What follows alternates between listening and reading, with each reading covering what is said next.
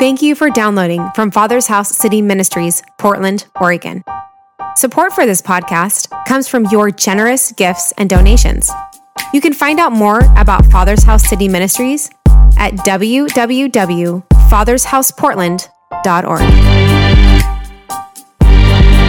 And what if his love is so immense, it's so awesome, it's so almost unknowable that it's going to take me all of eternity to unpack the height, the depth, the width of the love of God? What if God is actually that good? What if he's infinitely better than I can imagine or think? And although I have no idea how things are going to work out, what if he's working out all things out together for our good? What if? What if?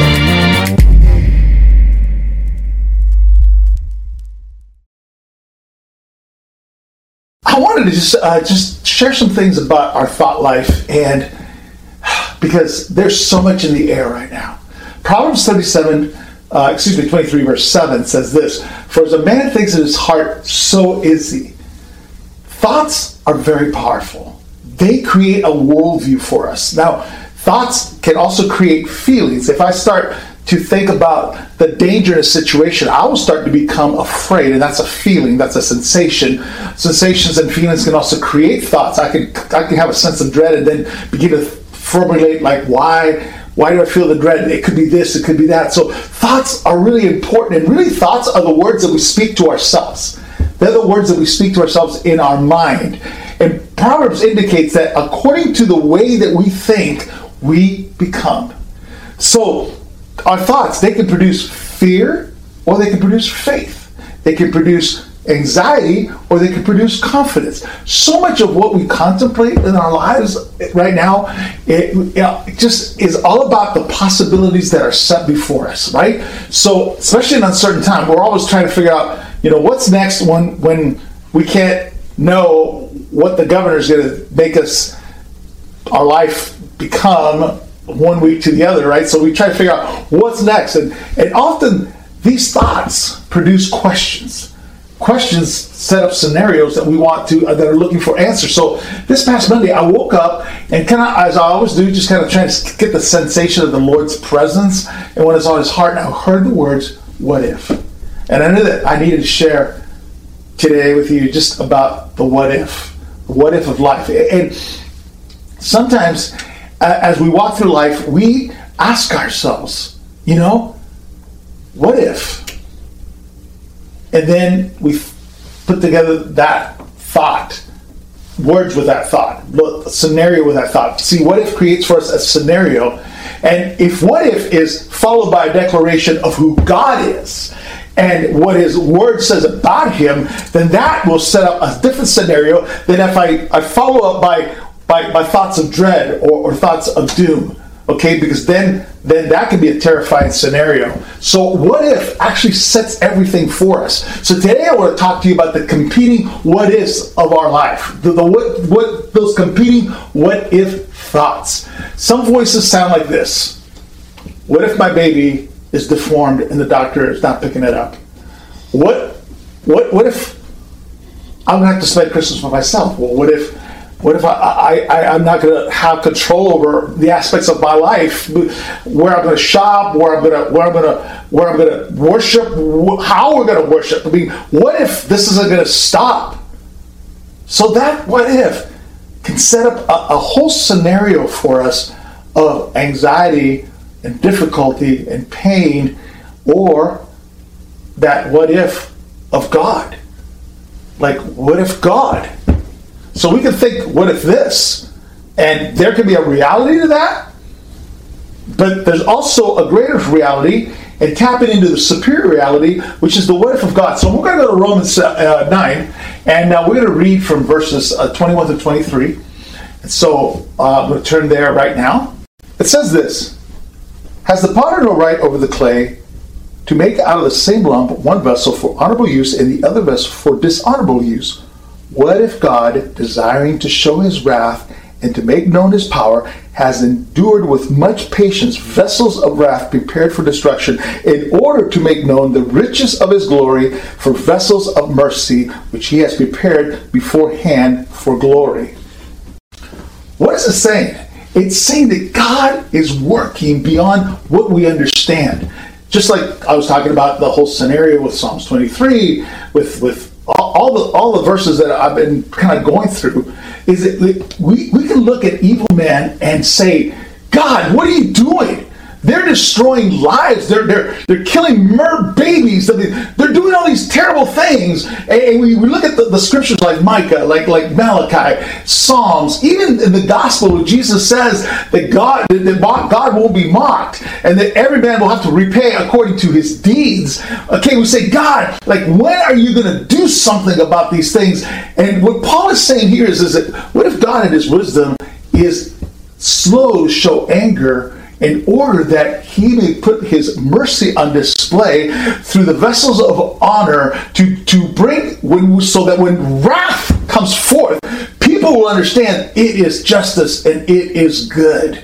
So I'm prophesying to you right now, guys, we're living in that moment right now. We're living in the moment. We have to be patient with things that we're saying. God, when are you going to bring justice? When are you going to solve these issues? How long, oh God? And God is saying, allow me to do what I am doing, because when I show up with my wrath, people will understand that it's my justice and I will be glorified. So what I'm saying today is that there's a what if of heaven that reveals the character and nature of God. That's what Paul says. But what if God is actually doing this? What if God is actually doing this? A character and nature of God that never changes, a character and nature of God that is better than what we can imagine, as revealed in Romans 3, verse 3. What if some were unfaithful? Does their unfaithfulness nullify the faithfulness of God? You can take that to the bank right there. There's something you can actually take to the bank right now. Is that even if man fails you, God will not fail you. And if you haven't been diligent, if you haven't done what you should have done, that doesn't mean that God will not be faithful to you. No, he will always be faithful. Even though we are unfaithful, God will be faithful because our character and our nature doesn't change his nature. And so what if frames a heavenly reality? So let me explain this a little bit better. Like, what if today I failed in my call? What if today I failed in my commitment? Then I turn around and say, but what if the mercies of God are new every morning? So that although I fail, when I come to him and call for mercy, mercy will be there for me, because mercy is not what I deserve. Mercy comes out of the goodness of God and the grace of God and gives me what I don't deserve. And what if his love is so immense, it's so awesome, it's so almost unknowable that it's going to take me all of eternity to unpack the height, the depth, the width of the love of God? What if God is actually that good? What if he's infinitely better than I can imagine or think? And although I have no idea how things are going to work out, what if he's working all things out together for our good? What if? What if? This is the what if that we need to start speaking into the world right now when we hear testimonies of other people and their troubles and their trials and the tribulation, and encourage one another with the what if of God. What if God calls me to have a different response, even in the middle of something that I don't have answer, that I don't have a clear outcome? But if God, right now, what if I'm in the middle of a storm and he's singing over me? Okay, what if he's able to do more than what I can think or ask? Then if he's doing that, if he's singing over me right now, then what I've got to do is I've got to stop listening to the storm, and I got to start listening to his voice. There's that what if God right now, in the middle of what I'm experiencing, what if God is doing something that I can't even imagine that it's for my good? What if in my brokenness of my body that the doctors say they have no answer to, what if the same power that raised Jesus from the dead right now is quickening my mortal body? What if God, who's able to raise Jesus from the dead, can raise my body? That if changes the dialogue, it changes the story, it changes the narrative. So there's an if that will change the narrative. David goes to the Valley of Perazim, where his brothers are there fighting the Philistines, and he finds that the Philistines are controlling the narrative. They set the ground rules for the war, okay, and they're trying to figure out who will go up against Goliath. And David changes the narrative with if. And he goes, if God was able to deliver the lion and the bear into my hands, will he not also deliver Goliath into my hands? You see, it's so important because the narrative controls reality. And there is a narrative that we have got to stop letting control our lives. That the if this doesn't work out, if there's no answer to this, to the if of I know who God is. If He who looks at the grass of the fields, who's here today and clothes tomorrow and clothes it with glory, how much more will He clothe me?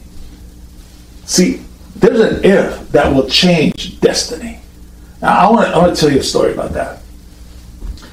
So, when Deborah and I had heard from the Lord, fasted, prayed, fought God for a year about starting the church, and gave in and received a vision for a city-changing church, a church that would go into the heart of darkness and bring light.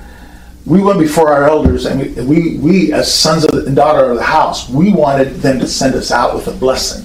And I said to them, I will not go unless you guys bless us and release us and send us as a son and daughter with our inheritance. And so I submitted to them the vision that we had.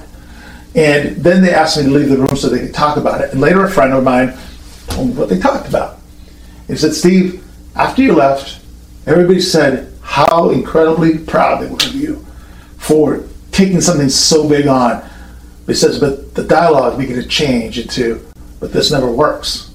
At that time, no church would ever last downtown beyond 2 years. And so they would say, if we really love Steve and Deb, we're going to say no, because these things never work. At best, they're going to be a soup kitchen. And there'll never be a thriving church. It's just they're taking on a mission impossible. And they were talking like that for about 45 minutes, kind of going through the different scenarios. And all of a sudden, our senior pastor just stops the whole conversation and says, But what if Steve and Deborah find a way to actually do what others could not do? What if God is actually calling them and sending them and they've received the vision from God? That what if was the birth of Father's house. It's what gave it the blessing to come and be planted in the heart of our city. And listen, guys, so many through our lives, through our history as a church, that this house was born with a prophetic what if.